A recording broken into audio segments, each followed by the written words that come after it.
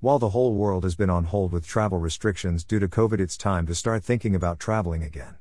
Traveling with a stoma does require a lot of planning, but the complication is far outweighed by the experience of getting some winter sun. This time for me, I had got my supply order in well in advance of our holiday, as 2 of our planned trips had been cancelled. Working in the hospitality sector on our family farm and ourselves being regular travelers, you could assume we have it sorted. The reality is I jabbed a great wife who spends hours choosing the right holiday for us and planning everything down to the last detail. This leaves me only to get my shit together in terms of what to take for my stoma and irrigation needs. Top tips for traveling.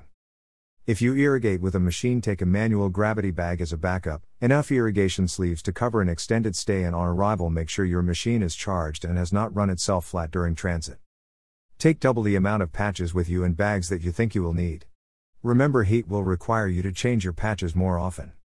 Drink plenty of water. I can't stress this enough. I also take hydration sachets in case of difficulty.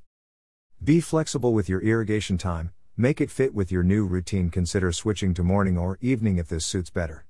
I switch to early evening so I can enjoy my night out and can get out early morning to bag that all-important sunbed. Wear a bag for security. Patch leaks can spoil an evening, so don't take the risk where you don't need to. Don't forget to enjoy your time away, push your boundaries and surprise yourself.